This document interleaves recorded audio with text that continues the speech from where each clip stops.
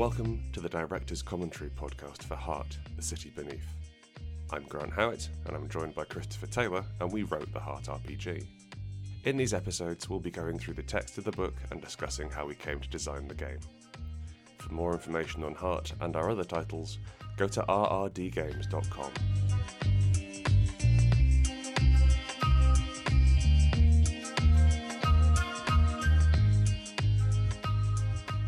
What's that coming over the hill? Is it a monster? Is it a monster? Nearly. It's the second half of the Heart Adversaries chapter. Hello, my name's Grant Howitt and this is Chris Taylor. Hello. Hello. Do you know that song's about ketamine? I did not know that. It is. It's about getting absolutely bladdered, as it were. I see. Absolutely hoofed. The only thing I know about it is that it's one of those songs with a posh version. That we wrote. Oh, yeah. The one that we wrote it. What's that is cresting the rise? It is a beastie. Is it a beastie? The gab mileage, I can't conceive it. I've never been this far from the five. We had a fun time at university. Anyway. And then we left and grew up. Now we're adults. Null Incursion team. Yeah. Let's do our job like adults. So Null Incursions were something which had come in from Heart. I think we wanted from Spire. We needed a reason to put Nulls in the game. Yeah, and to get this ridiculously cool art. Oh no, sorry. For Spire itself. So there is an expedition team mentioned in the Heart, and they've got much better technology than anyone else in Spire, and they're poking around and looking at it. And we just brought them back here, and they have wonderful art. So good. Felix drew the source first. Yes. So like the pyramid where the Nulls come from, and then tried to make stuff which looked like it had been scavenged from the source, which is such a cool idea. Yeah, and like the Null Incursion team as part of a game is a really good way of getting somebody who like massively outguns you. Yeah. Because all of their tech is so arcane that it's essentially magic. Yeah. And you can just go, yeah, they've got this. They've got a las cannon. That's fine. You know, you can put what you want on them, and then you can steal it. Yes, which is the fun part. We've got god beasts who are mainly there because we needed to have stats for big monsters. Yeah. So like they're in the resistance 30 end of the spectrum. Like they don't die. They're just they're big bags of hit points basically that populate the forest. So you know they are godly god beasts.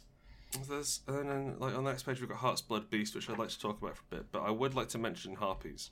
I was about to say you've skipped over how cool harpies are. Like harpies, I watched a lot of. I used to watch a lot of nature documentaries. My partner really likes them, and especially ones about birds, and especially ones about birds of paradise. There is one on Netflix where Stephen Fry just his way through about an hour of this little fellow's doing a sexy disco dance. I just don't care for it. Treat these animals with respect, Fry, or I'll come for you. Not in that way, but I'll come at you. Bowerbirds are a bird of paradise. Mm-hmm. So birds of paradise all hang out on this island. Maybe it's Madagascar, something like that. I don't know. That seems appropriate either way. Yeah, I like that. It's a Madagascar style place where where evolution just was like, sure, we're just gonna go fabulous rather than useful. Yeah, and like the closest we get is maybe a peacock, and even then they're a bit battered over here. Yeah. And all birds of paradise have these really cool mating rituals where they have crazy dances and plumage displays. And like some of them, like they'll recruit a team. So like there'll be one guy who's dancing, and then 4 sort of backup dancers who take over when he gets tired. Literal wingmen. Yeah, literal wingmen. But one of the most interesting ones is the bowerbird, and so bowerbirds decorate their sort of mating dance floor area disco. Disco basically with stuff. Yeah, and again, Stephen Fry just populates it with hot disco music and just completely runs roughshod over the sanctity of this occasion. They decorate their bower with some of them like blue things, so they'll get like blue stones and blue flowers and like biro caps. And anything that's blue, they'll bring it in and arrange it out prettily, so they look nice when viewed from a certain angle. And I thought, what if we made that horrible?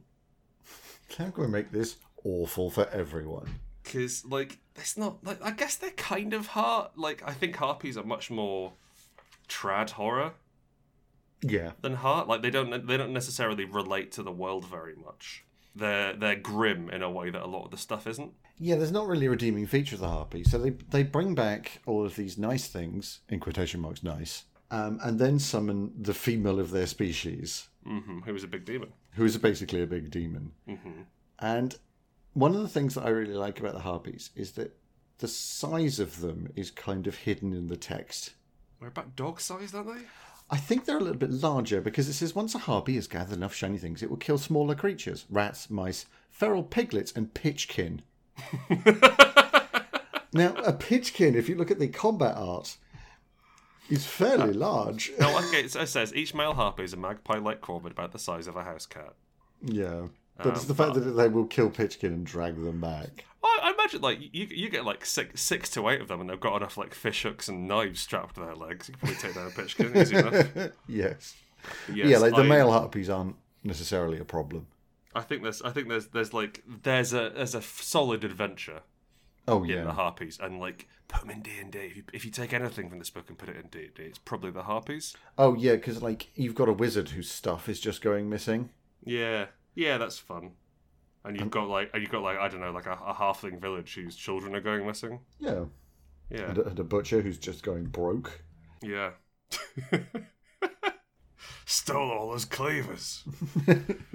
But that's Harpies. I'm very proud of them. They don't really fit into the game very well, which is probably why they don't have a drawing. But something that does have a drawing is the Heart's Blood Beast, which is sort of the iconic monster of Heart. I think the Angel's the iconic monster of Heart. Yeah, but you don't meet fair. Angels that often, right? No, and the Heart's Blood Beast you can just run into. I would like to doubly thank Annihilation. For this, because like this is the bear with faces in it. Yeah, this is the bear with like the fact that they have a bear. Somehow, like, so in Annihilation, there's a bear that learns how to cry out with human voices. And it's got too many teeth. It's this mangled, weird, blind, messed up thing. Because it's like, again, what if evolution just went, yeah. And for some reason, we picked that as our monster. It's going to be a bear. Mm-hmm. We say canonically, a bear has never been into the heart. Which is it's just people's memories of bears that the heart is re-remembering for itself. I'd like to pull out one part of the Heart's Blood Beast thing, because like all this stuff in here I wrote broadly. Chris and I wrote it together, and then I sort of went over and punched it up, and then he looked at it, and then I went, But there's a sentence here I wrote, which was, a normal looking deer might have on closer inspection no discernible mouth on its head. It's only when it squats over food and disgorges its entire stomach from a ragged maw in its underbelly that it becomes apparent that something's wrong. I hate that. It's the worst. That's really hot, like a starfish deer. Yeah. Also, interestingly, that's horrific. There's almost a model for that, like a miniature. Oh, Kingdom Death has. Oh, yeah, I'm sure Kingdom Death's got one. Yeah. No, but it has a goat where like its rib cage is also a mouth, and it just sort of eats you that way. How many tits does it have? Not enough for Kingdom Death. No. But yeah, like your Heart's Blood Beast is your generic monster for Heart. If you want to have something big and scary to come along and stomp around, yeah, you basically applied this template to an existing animal. What do you reckon? Like, what do you reckon's the least, like, the most unsettling thing to apply the Heart's Blood Beast template to? Tortoise. Hey, do you want a fun fact about tortoises? Depends. Well, I really like tortoises. Will it lessen that? No, it's great. Okay, cool. Tortoise comes from the same root as Tartarus. Okay. Greek hell, because the Greeks believed that tortoises were from or of Hades. That makes sense. Tartarus in some way. Yeah, because they're like little caves, aren't they? And also they're like chillingly inevitable. Yes, that's true. I wouldn't want to be pursued by a turtle. No. The Heart's Blood thing, like it would grab onto you and bite you, then retract its head into its body, and then keep retracting you all the way in until you are on its land now. and then its head rotates back out.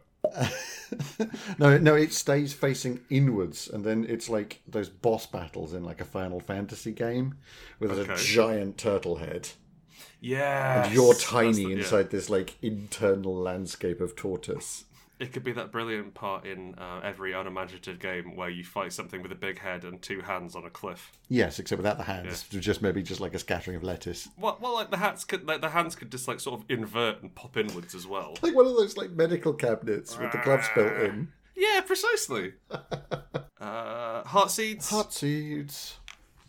It was fun coming up with the different domains for these. It was. I can't remember why we needed heart seeds. Like what the idea was behind them. So I think the idea, I wanted a means of introducing some weirdness early on into the game. Yeah. Because I think one of the challenges with Heart is that the people you play are not masters, but adept at exploring. And it's also like you generally have quite a lot of control over how deep you go, unless you get some weird fallout. And so I wanted something which would give you the capacity, which is like valuable, but very dangerous. And the deal about heart seeds is they up the stress level by 1 of anything that happens around them. Yeah, I mean they're kind of like unexploded World War II munitions. Yeah, like they can just be found, and that's a problem you've now got to deal with. The other thing as well is I think we wanted to paint the heart as a living, curious, fallible creature. Yeah. Not in the way that we'd understand creature, you cannot kill me in any way that matters, etc. But the idea that where is it? I think it's the technology ones. Yeah, so it makes clocks and devices out of flesh and teeth and like bones and calcified things. And I kind of wanted to write especially the technology, the religion, the ones which relate to people, as the heart, as being the equivalent of Delvers. Yeah. So angels are rocking up and they're solving problems and they're killing people, and a heartseed is there for research purposes, to try and find out what's going on, and then it dies and it absorbs the information and goes back in. Yeah, and the thing I like about them is that they're all, whilst being weird, they're all intentionally generic. So, like, the description of the religion one is an altar to no god in particular. Yeah, like it is quite just get it. A altar, not I've seen this altar, I'll use that. Like I've seen a Christian altar, it's got a cross on it, that sort of stuff. It's just, well, I know what altars look like, so I guess I'll do one of those. I will also note that the drawing of this and the description of the Haven heartseed is why we had to take out the "there are no children harmed in this game" disclaimer, because it does look like a child is being harmed, especially if you cut that child free, then go and flog it to a dude at the back of a pub. Yes. Technically, it's not a real child, but it's close enough that we didn't really want people, to be upset. Yeah. Not like we were worried they'd be upset with us. Like we didn't want to upset anyone. No, we just figured that we might as well play it safe.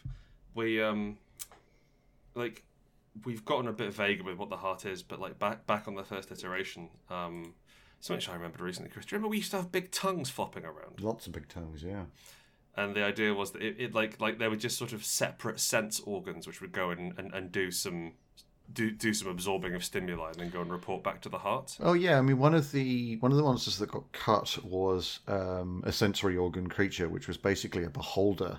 Yeah. That would float around, get data, and then kind of pump data like a boba straw back into the heart, like thick gobbets of data. Yeah, like a beholder, but with tongues instead of eyes. I'm glad we got rid of that. I am as well, although might just pop it in my home games. We put it in Sanctum, I'm now realising. Did we? Shit. There's the angel which sits on your Oh yes, yeah. Sorry, I thought you were talking about the actual creature. No. Like the idea of the heart tasting you is there in Sanctum, which we'll get to, but it's a much more personal thing. Yes, very much so. If you say the name of the market serf Nux Ab Crofer, it has to be said in Nux Ab Crofer. Is his name. And Boswell Lieutenant. Hello, Boswell Lieutenant. I don't think tenant is a word for red, so I don't know how that got in there. That's an odd one. Delete it. Cross it out in your copy. Yes, please, cross that out. Or just write in, I don't know, crimson.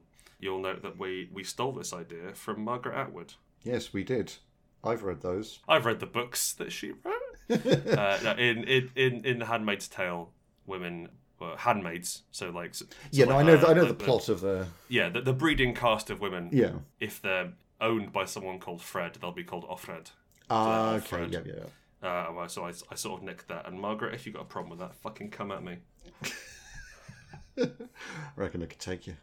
Yeah, right. Yeah. What are you, like 80? How have you? I mean, legally speaking, they probably could. Legally, we're okay. I'm sorry to say this, mate, but they've got more clout than you. I'm up and coming. What's she done recently? How many RPGs does she put out on itch.io, huh? Alarmingly few. No, that's true. Yeah, very few. Mirror spiders? I love the mirror spiders. If you look at the picture of the mirror spider, one of the mirror spiders is fighting a mirror version of himself, and that is literally the cutest thing in the book. Oh, so cute! Mirror spiders are cool. One of the reasons we put them in is because in Spire we talked a little bit about the other types of spider. Oh, did we? Yeah, there's mentions of things like metal weavers. Yes, that's right. That use like rust and stuff to make like essentially razor wire webs and things like that. Mm-hmm. And we wanted something of the spider for Heart. Mm. And honestly, just like a normal spider doesn't really cut it. No, it was quite hard to make them. Because, I mean, you can't add that many legs before you start losing the essence of spider. Right? Like, you add one, and technically, you're in smithy ground. But what if they're fractures of God? And that is again, much like the harpies, much like the what's the word? The cannibal owl hive? Flightless owl hive. Yeah. They are a relic of an earlier draft which is stuck around. There's something slightly grander to them, I think. Yes. They are a bit pathetic because they're all like 1/1000th of a god. The only friends they have are each other and they hate each other. Yeah, and it's just the way that people, like the High Matriarch of the Church of the Moon Beneath, who uses one to do her hair. The spider believes the relationship to be a sort of marriage. I love them. Oh, right. Also, it's quite hard to get mirrors in fantasy. Yeah. So this would be quite a good source of mirror, I imagine. That's very true, actually. But yeah, you know what? I said they were grand. I take it all back because one of the descriptors has stuck shards of mirror onto their back to look more impressive to other spiders, and we've all been there. Haven't we? I'm gonna make myself a little bit shinier so I look better. It comes from again from a nature documentary about this rhino who was just desperate to fuck. And like he was this little guy and he had this shitty little horn and it didn't work. The lady rhino was like, yeah, whatever. There's this big beefy rhino lad over there. So he got upset and ran into the bushes and got some stuff stuck on his nose, on his horn. And so he had a really big branch stuck to his horn. And so the lady was like, "Oh, look at this guy!" But then he was too short to fuck her. Packing his horn with socks. Just like okay, yeah, my dude. Do you want a beer or something? The Mirror Spiders is a really nice sort of intro to how sad we make the legendary creatures, legendary adversaries. God, yeah, because the spiders are doing all right. Because so these spiders are fragments of God, and weapons that hit in many insects at once, such as brooms, ignore their protection. So you've got these like astonishing fragments of a cosmic power, and honestly, your best bet is to shoo them away with a mop. Absolutely. And I love that. How they're grand and pitiable. Pitchkin are the closest thing we've got to orcs. Yep, they're the goblin. I'm not super happy about having goblins and that sort of thing. Part of the challenge in writing like a bestiary like this has been saying like, okay, these things are people. These things aren't people.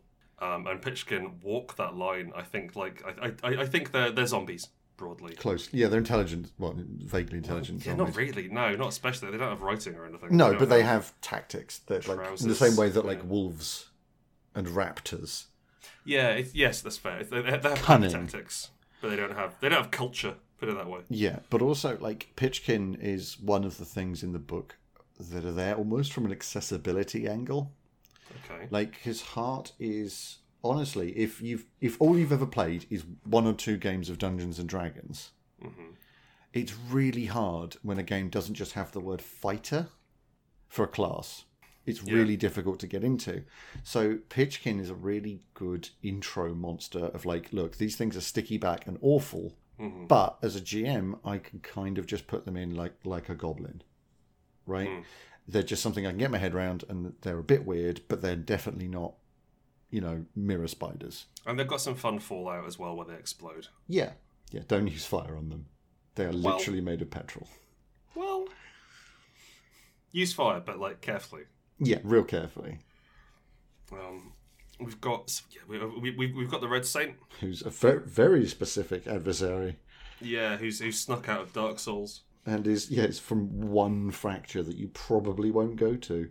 Absolutely not. Yeah, like again, Chris was. We were on a holiday when I wrote the Eight Heavens, and I think Chris was tired or lazy. Yeah, didn't stop Grunt from certain stuff. Drunk. That was probably it. Yes, we had largely unfettered access to beer so cheap it's free. Oh yes, that's the one. In Portugal, Chris didn't stop me just putting in special stuff. But also, they're cool, man. That like they grow black iron blades out of the earth. Oh, absolutely. Do not get me wrong. I'm a big fan. But they are not. They're fucking niche. Yeah, you're better off having a bear with antlers or something. Exactly. You know who isn't niche? Who's that? The Signal Box Cultists, because you should just put them everywhere. Absolutely, they're the best buddy. They're so good. Look at him with his little lamp friend. Oh no, he's so cute. Love that drawing. Yeah, it's so grim. Like his coat is nailed to him. He's got no real eyes, and his mate is a torso that he's using as a torch. It's tremendously grim. I'm very happy with it. I like the idea that I think we want to show the effects of the madness of the Vermissian and of the sort of general technology. Yeah, and combining that with the influence of the heart. We go on to mention the similar mystery cults in the heart, the followers of the Midden Mistress, the Wretched Galvanic, the Seers of the One Moon. I will note the followers of the Midden Mistress is part of a mistype in Spire. It's supposed to be I think they're like the 6 hidden mistresses of the Vermissian. Yep. But it came out as the 6 Midden Mistresses, and we decided to stick with it rather than reprint it. Poop queens.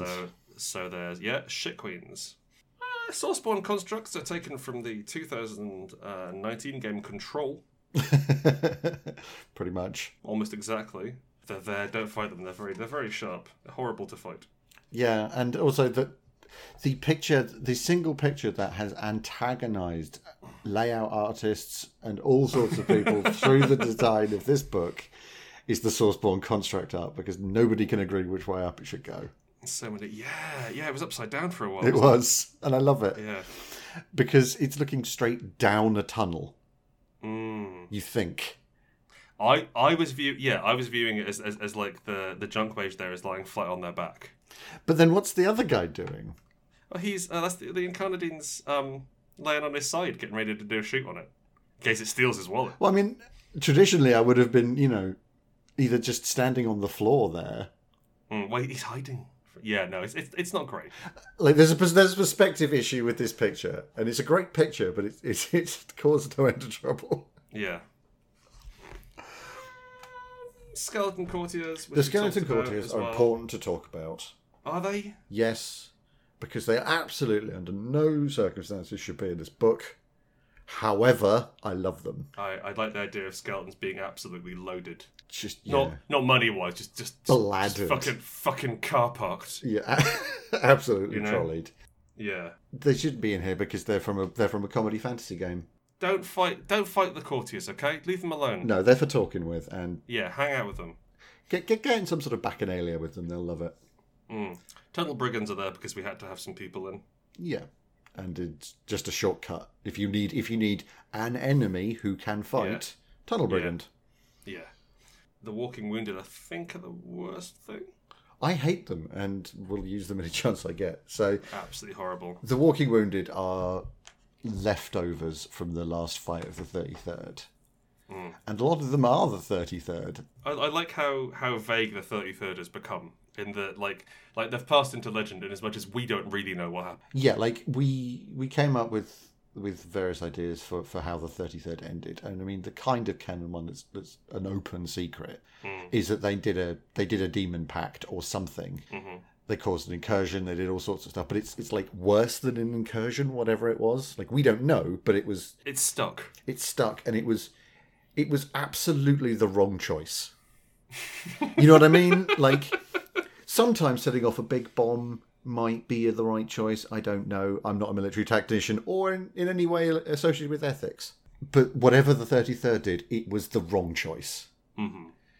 And the walking wounded are the sort of sealed together conglomerations of some of the people that, in quotation marks, survived. It comes from, so I guess the the World War One inspiration. That we drew heavily on a lot of images of British soldiers in World War One to try and get their hands. I think to try and evoke some sort of sympathy from the last time that the British military was involved in something which seemed like, you know, tragic. I mean, rather than World War Two. Well, yeah, no, that's fair. but I think as well, like the Somme. Yeah. Was broadly viewed as like, well, this is a fucking atrocity. Like this. Yeah, this is a absolutely. Nightmare. No, I'm just saying, World War II also tragic. Yeah, a lot of the other conflicts not so tragic. Increasingly less tragic as time goes on. Yes, it's the images of soldiers blinded after mustard gas attacks, like with their hands on each other's shoulders and their eyes bandaged, walking in a line to try and get out of combat or out of danger.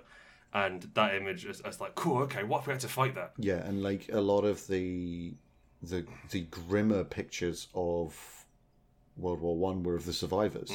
Yes. Because the dead were dead, and a lot of people who in quotation marks got through World War One died on the battlefield and then lived 20 more years. The lack of understanding of PTSD. But also the fact that was just when we were discovering cosmetic plastic surgery. You couldn't really graft stuff properly. So if you wanted to say to have sorry, this is all anecdotal. So if I'm wrong and you're a doctor, my apologies. But they would stick your nose to your arm, and then cut open slits on the flesh of your arm, and then have the skin grow over your nose. but they would just leave your arm stuck to your nose for several months. Until it grew over in an attempt to try and do some reconstruction. And like, hats off to them, they were doing what they could. Yeah. But as far as I'm concerned, as far as I view it in terms of the horrors of war, it was when we first hit modern weaponry in a serious conflict. As far as there were other conflicts before this that did in fact use fairly modernized weaponry and modernized military tactics, but certainly nothing. We had it, and they didn't. Yeah, and also there's an element of, in the other conflicts, we had fancy technology, nobody else had anything. Yeah. Whereas here, it was used by both sides. Yeah, they just sort of ground into each other. Yeah. It's difficult. You know, I'm not a historian, but like we were mainly drawing on it for an inspiration point of view, for a way of trying to get into a tragedy, a way of trying to tap into the idea of fighting for something which you cannot understand. Yeah, like that you believe in, but you don't understand fully. Yes, and that's like, you know that protecting people back home is a good idea, but you don't really understand why the death of one Polish guy in one very specific part of the world, because of one peace treaty signed like a week before or something. I can't remember the history. It was really specific. Means that thousands of us have to die in a field here right now. And yeah, that's what the Walking Wounded are. They're just manifestations of that awfulness, which is kind of why I love them. Yeah, they're kind of like they're absolutely horrible, and I love having them around. Like they're like it is one of the they fit into the, I'm going to say 40% of monsters where it's a blessing if you kill them. Yeah. Not like the skeleton courtiers. They're having a great time. Leave them alone. Yeah, if you're killing skeleton courtiers, you've just wasted a session. Yeah. Because that could have been a party. Just imagine the stories they could have. Oh, so good. Mainly about sitting under a tree getting drunk. That's true. And also, like, it's not like they use the sap. They just make a puddle. Yeah. They don't have any innards. Just sit underneath them. Yeah, it's great. And then the final monster, before we move on to the legendary. Should we do the legendaries as like their own thing, or should we keep... Because this has been quite a short chapter so far. Let's run through. Yeah, okay. There's wretches. Wretches are horrible. They're a sort of wet heart's blood beast. Yeah, I mean, I'm just going to quickly read the descriptors because it gives you everything you ever need to know about them. It was once 4 dogs, but now it's melded together. A crocodilian shadow barely seen. A snorting, finned, pig-like creature with a horrible wide mouth. They're just icky, and honestly, you could probably just stab them and it's fine. Thanks, Bloodborne. Yep. Yeah. Yep, your wretches, your dog crows, and your crow dogs. Yeah. Do you love dog crows or crow dogs? I like the big crows that flap around and go bah! And you hit them with your hammer. Yeah, crow dogs. They're very cute. The dog, like the ones which are like dogs which run around and have crow faces. No time for them. No, they can do one. They can try on. Legendary. Legendary adversaries. We promised 5 of them. We'd only written 3. Awkward. We'd done the Basilisk. We'd done the Gorgon. And we'd done, I believe, the Minotaur. Yes. And much like with the with a lot of the stretch goals, we just said, yeah, fuck it, all right. So we had to come up with some more. But it's interesting to set yourself challenges like that.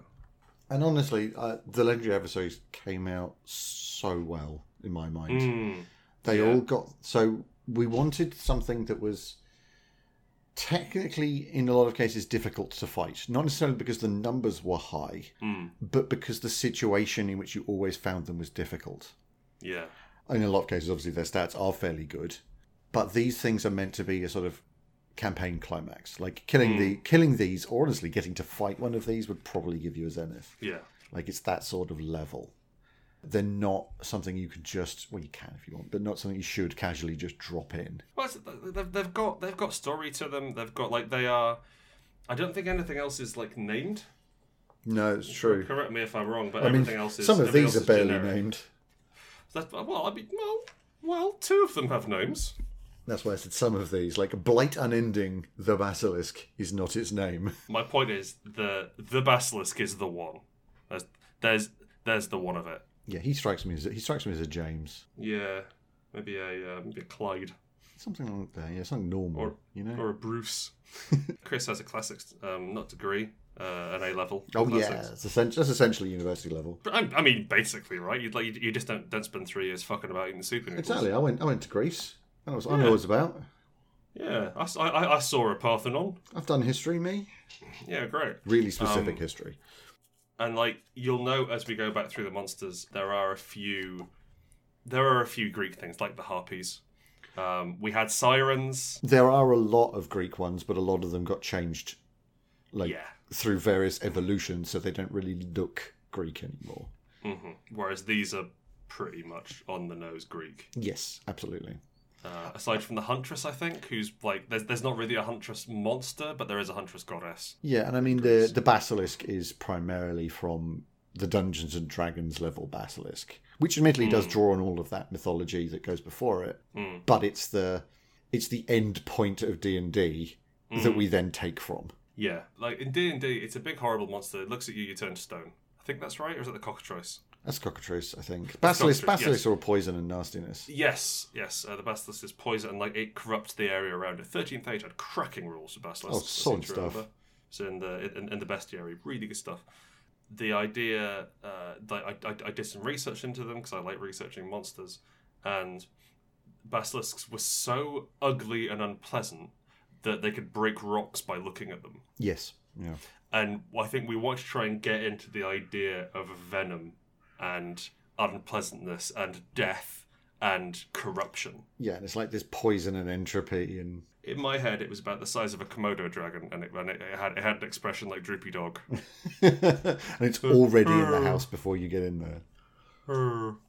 But Felix drew him big and lumpy, with a face like 2 hands. Oh, it's just, which I like. Oh, it's like a kid just went nuts with some Play-Doh. Oh, it's just fucking gross. Yeah, it's just 3. It's just 3 endure curse checks. On you go. Yeah. That's it. You'll notice it doesn't have stats. You can have it. Yeah, it doesn't fight you. It wants a friend. Delvers do not have to attack the creature, although they will want to, as even looking at it fills them with compulsive loathing, and can instead attempt to make friends with it. This will kill them. Yeah, it kills you. It's that's like the Basilisk. I feel is possibly the purest expression of heart monsters. Because like when we do, especially in things like Spire, when we stat out end bosses for campaigns, they're humans. Yeah, drown them in the bath, please. You drown them in the bathtub. One good dagger stab and they're dead. Yeah. And this is a legendary monster where if you can take all the shit it throws at you, if you successfully attack it, it dies. It's not even throwing it at you. No. If you can walk next to it, you win. Yeah. Like, you take D10 stress on a failure or partial success in a dangerous action to make an attack, and if you succeed, congrats, you win. That's if you get past the first three. The first two, just to sort of get into the neighbourhood. Yeah. There's a load of like half dead deer and shit. And like anyway, this is a creature that eats rotting. Like it's a scavenger. It eats rotting stuff that it finds. This is stuff that it has accidentally killed. And it's rotten because of its effect by the time it gets to it. So one of the things about the basilisk is that like the way you would spot it, like the way you could tell where it was, like if a basilisk got to your town, it was too late. Yeah, like because you can't. It's the sort of the in antiquity, the way you'd spot a basilisk from far away would be the birds dropping out the sky around it and crashing into the ground. So let's move on. Let's. Yes. To Nicodemi Shadows Dams the Seedlings, the Gorgon. I love Nicodemi. Also very sad. Now he's basically a sort of weaponized incel. Yeah. Yeah. He's upset because everybody else, essentially, according to his cult, got married. Mm-hmm. And turned each other to stone. They turned each other to stone, which was the purest form of love for them. So they're together forever. And he was left on his own. And he's trying to turn mirrors. He's using mirrors to try and turn himself into stone. He's just there masturbating, as it were, magically. Yes. I like telling stories through mechanics and through monsters and through things which the players can interact with. And I think that Nicodemi the Gorgon is a really cool way of talking about Elfir. Yeah. And about like the absurd madness that they go to, and like and the fact that they've got too much money and they're all kind of wizards. Mm-hmm. And then to take that and then take whatever strictures there are on them, inspire and remove those and just push them down. It's okay. This is what happens. Like this is an absolute nutter. But the fact that he's got a huge library of occult information makes him quite useful. And also, if he looks at you, you die. Yeah, and it's the fact that you've got an enemy, like quite a dangerous one. Very dangerous. Who is suicidal. Specifically suicidal. Like it doesn't want to just get stabbed. No, he wants to turn to stone. He wants to turn to stone, but like his entire being is wrapped around trying to get himself to die in a particular manner, which you can't provide him with. No. Although I do quite like the idea of a sort of Queer Eye campaign where you've got to either give him the strength to love himself or the spell to turn himself into a statue. That would be lovely. We've got the Hydra next as well. I think the Hydra was the last one we did. I think it was. I think we had the idea for an Hydra. Yeah, a Hydra sounds good. Yeah, bouncing around the back of our heads for ages. When we decided that it should be basically a plant. And then basically a place. Yeah, like those enormous jungle flowers that smell of rotten meat and have roots that go for miles, but there's only one flower. But, this fuck-awful drawing that Felix did with all these teeth and the protruding teeth. I do like the little chibi versions of the characters. Yes. The Deadwalker is gorgeous in that picture. Little Darkest Dungeon Deadwalker. So cute. He's so good. The Hydra interests me because dragons are quite noble. Yes. And the Hydra is definitely not. The Hydra's like a mistake. It fights dirty. Yeah. And, I'm facing a dragon. It's going to have a breath weapon. It can fly. Do this. I just killed you. Oh, no, I didn't. Oh, dear. I don't believe that it grows new necks when you cut its... No, but, I mean... Because there's enough of them. Its resistance is 6 per neck, and there are over 100 necks in the forest. So, Yeah. It's quite difficult. So you've got to get through all of the Hydra to get to the middle of the Hydra and then stab it. There's Lady Salvacious Grindle, her of the hunting clubs. Yep, who we mentioned earlier.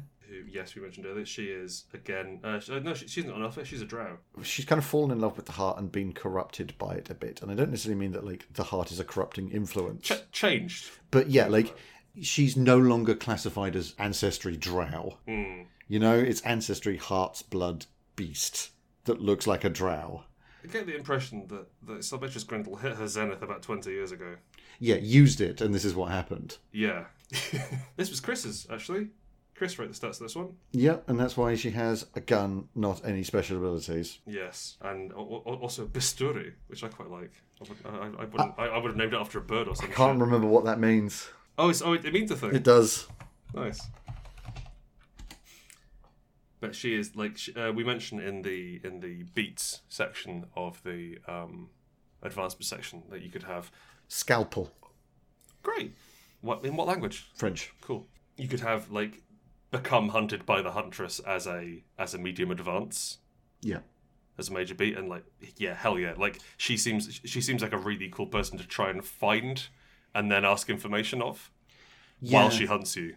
Well, that's the thing. Like this is the. So we have a weird obsession with moneyed perverts. Yeah. Which is... Yeah, they're my favourite kind of pervert. So just to explain what moneyed perverts are, if you've ever seen one of those like torture porn horror films where like Hostel, I think, was one of them, where these incredibly wealthy, awful people will pay thousands to watch somebody get tortured to death. That's a moneyed pervert. Now, I just want to get ahead of something as well before we get any letters in. I'm not a moneyed pervert. I mean, we're not wealthy. We do all right, and I'm into some stuff. But I wouldn't pay thousands of pounds to watch a poor Hungarian teenager get eviscerated. No, but they're good humanoid enemies to really hate. Yes. Lady Grendel is falls into that category of moneyed pervert. Mm-hmm. So she will absolutely have a very long, very polite conversation with you. Oh, she'll make you a drink. She'll make you a drink, and then she'll set terms. Yeah. And then she'll give you the exact head start that you were both agreed on and signed. She will turn you into a stag. And then good luck. And I like that with the Fallout here, there's the most specific rule in the entire game that we've ever written. God. Yeah, Jesus, yeah. So Fallout Wildest Hunt is where the huntress changes your form into a sort of chimera, like gives you, turns you into a deer, lion, or whatever. However, you gain the evade knack, flee the huntress. So you're only good at running away from her. That's very kind of her, really. It is, isn't it? Like that's the point. She wants it to be hard. Like she's the Predator from Predator films. Yes, actually, yeah, she is. Actually, yeah, she is. Almost exactly. Yeah, like it's because the Predator made the aliens, right? It's the concept, as far as I remember. I believe so. I believe he did, yes. Yeah, well, I think so. They breeded the aliens. Yes, something like species, that. And then they got and that's what she does. She wants to fight the most dangerous game, and the most dangerous game at least needs a gun. The most dangerous game is, turns out, a double shark. Who's a junk mage. Now, if you like rules, you'll hate the Minotaur. The Minotaur is a real great monster. So, hey, why don't we make this a campaign? Bye! Yeah, so when we were coming up with things, we wanted to get the Labyrinth virus, which pops up in Spire quite heavily in here. And I cannot remember which role-playing game it is, but there's a thing about Minotaurs building labyrinths outside of... Like, they build their own labyrinths wherever they are. Okay. I don't know. I think it's mentioned in a setting in one RPG. I'm sorry, I cannot remember what it is. I apologise to whoever did that. Claim we made it. Yeah, sure. And the fact that, like, Labyrinth and Minotaur are the same, they're equivalent almost, is a really interesting thing for me. They're part of the same concept. Yeah, and one of the problems I always had is that when you're dealing with Labyrinths and Minotaurs, the Labyrinth is always the same. Mm-hmm. I mean, obviously layout changes, but, you know... But it's the same concept, Like, it's not very fun to move around either. And the Minotaur is always roughly the same. It's always the bull-headed sort of deal. Yeah, you never see one with the body of a bull and the head of a man, do you? No. Yeah. But the idea that the labyrinth is prison for the Minotaur is a lovely trope, rather than the Minotaur being master of the labyrinth. And also, I just really love the concept that it's too big for it. It cannot fit in its own labyrinth. And when we first came up with it, the creature was a lot larger than you see in the art. It was a big sort of baby man. It was this huge sort of baby man, but what you'd see coming down the corridor is literally a finger. Mm. And then, like, it would drag itself forwards with that, and then, like, an eye would just kind of slide around the finger. And it was like... it's like trying to get a Volvo through a straw. Like it's beyond big beyond small, and it was playing with scale because I have a real problem with scale. So I love putting in horror stuff that messes with scale. And honestly, like the whole thing is just keep making checks until you escape, because if it catches you, you're dead. It taps into the Terry Pratchett idea of L space, which is that all libraries are the same library. And like, so all labyrinths are the same labyrinth, but like once something gets complicated to become a labyrinth, if it gets really complicated, then it becomes the big labyrinth, and then the Minotaur starts coming through it. Yeah, and I mean, and there's something. The labyrinths pop up a lot in our works, and the reason for that is they were part of the first mythos we ever made. Oh god, yeah, the labyrinthine. The labyrinthine was one of the I'm going to use the word deities. Demons, whatever, powers, but basically gods of this weird pantheon, and in a settingless game. Yeah, and they've stuck around ever since, and honestly, they will continue to stick around. Yeah, there's a labyrinthine, the fourth sister. Yeah, fourth sister's one of them as well. She's a demon in Spire who showed up in Unbound, and the parasitic who hasn't come back yet. Although I suppose that's most of Heart. Yes, that's true. Right, let's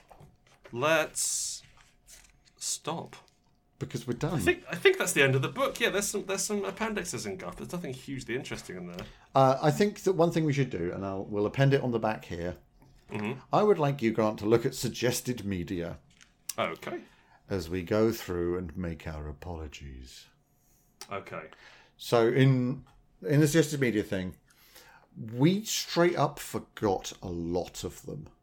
Yeah. Like, you'll notice if you've still got a copy of the first PDF, Darkest Dungeon's not on there.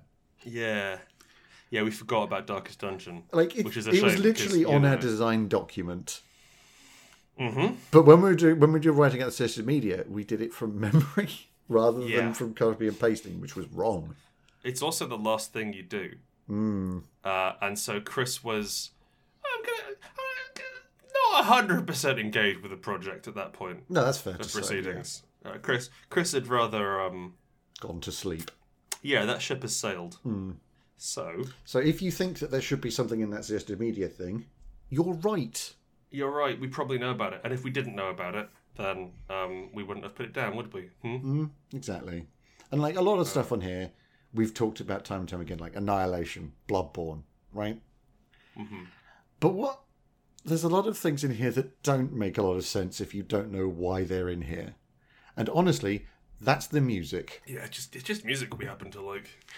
It is just music we happen to like. But for me specifically, Salvation is a Deep Dark Well by the Builders and Butchers. Oh, cracking album. Not only is it a stunning album, but it is Spire and Heart. Yeah, that's fair. That album is the theme song to both games. What's the name? Southern Gothic? Is that how you? It's kind of Southern Gothic. Not quite. It's a bit jumpy for Southern Gothic. Yeah, like Southern Gothic normally leans more towards the blues end. Folk goth. Yeah. Either way, it's fairly shouty. Yeah. But it is 100% the soundtrack to both Spire and Heart. While all the stuff that I did was done listening to their albums. Yeah. Whereas I did Borders by Empty Set, which is just imagine if you got a hi-fi and kicked it down the stairs over and over. Oh, just really hated yourself.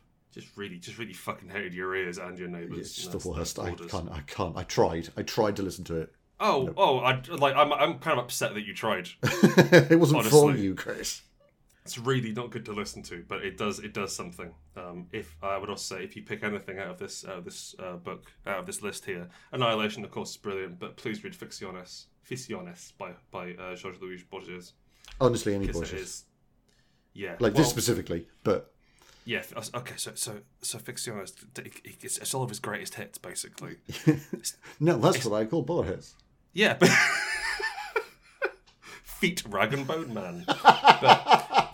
But it just in terms of I'm going to call it pocket reality, like small bespoke realities. There is no one better, and that is what I enjoy. And that is it. I think we've got some example equipment which we put in on the reprint because people asked for it, which is fair. I'm sure to call them cowards and move on. Yeah. And that's us. So thank you for coming with us. We've got a few more episodes left. Yep. We've got the source books to go through. We've got an interview with Felix, an interview with Mary. And we're good, so thank you. And we'll see you for the next episode. Bye. Bye.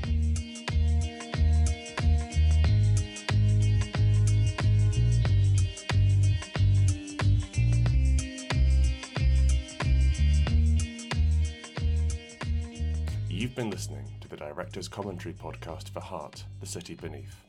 I was Grant Howitt, and I was joined by Christopher Taylor, and we wrote the Heart RPG. For more information on Heart and our other titles, go to rrdgames.com.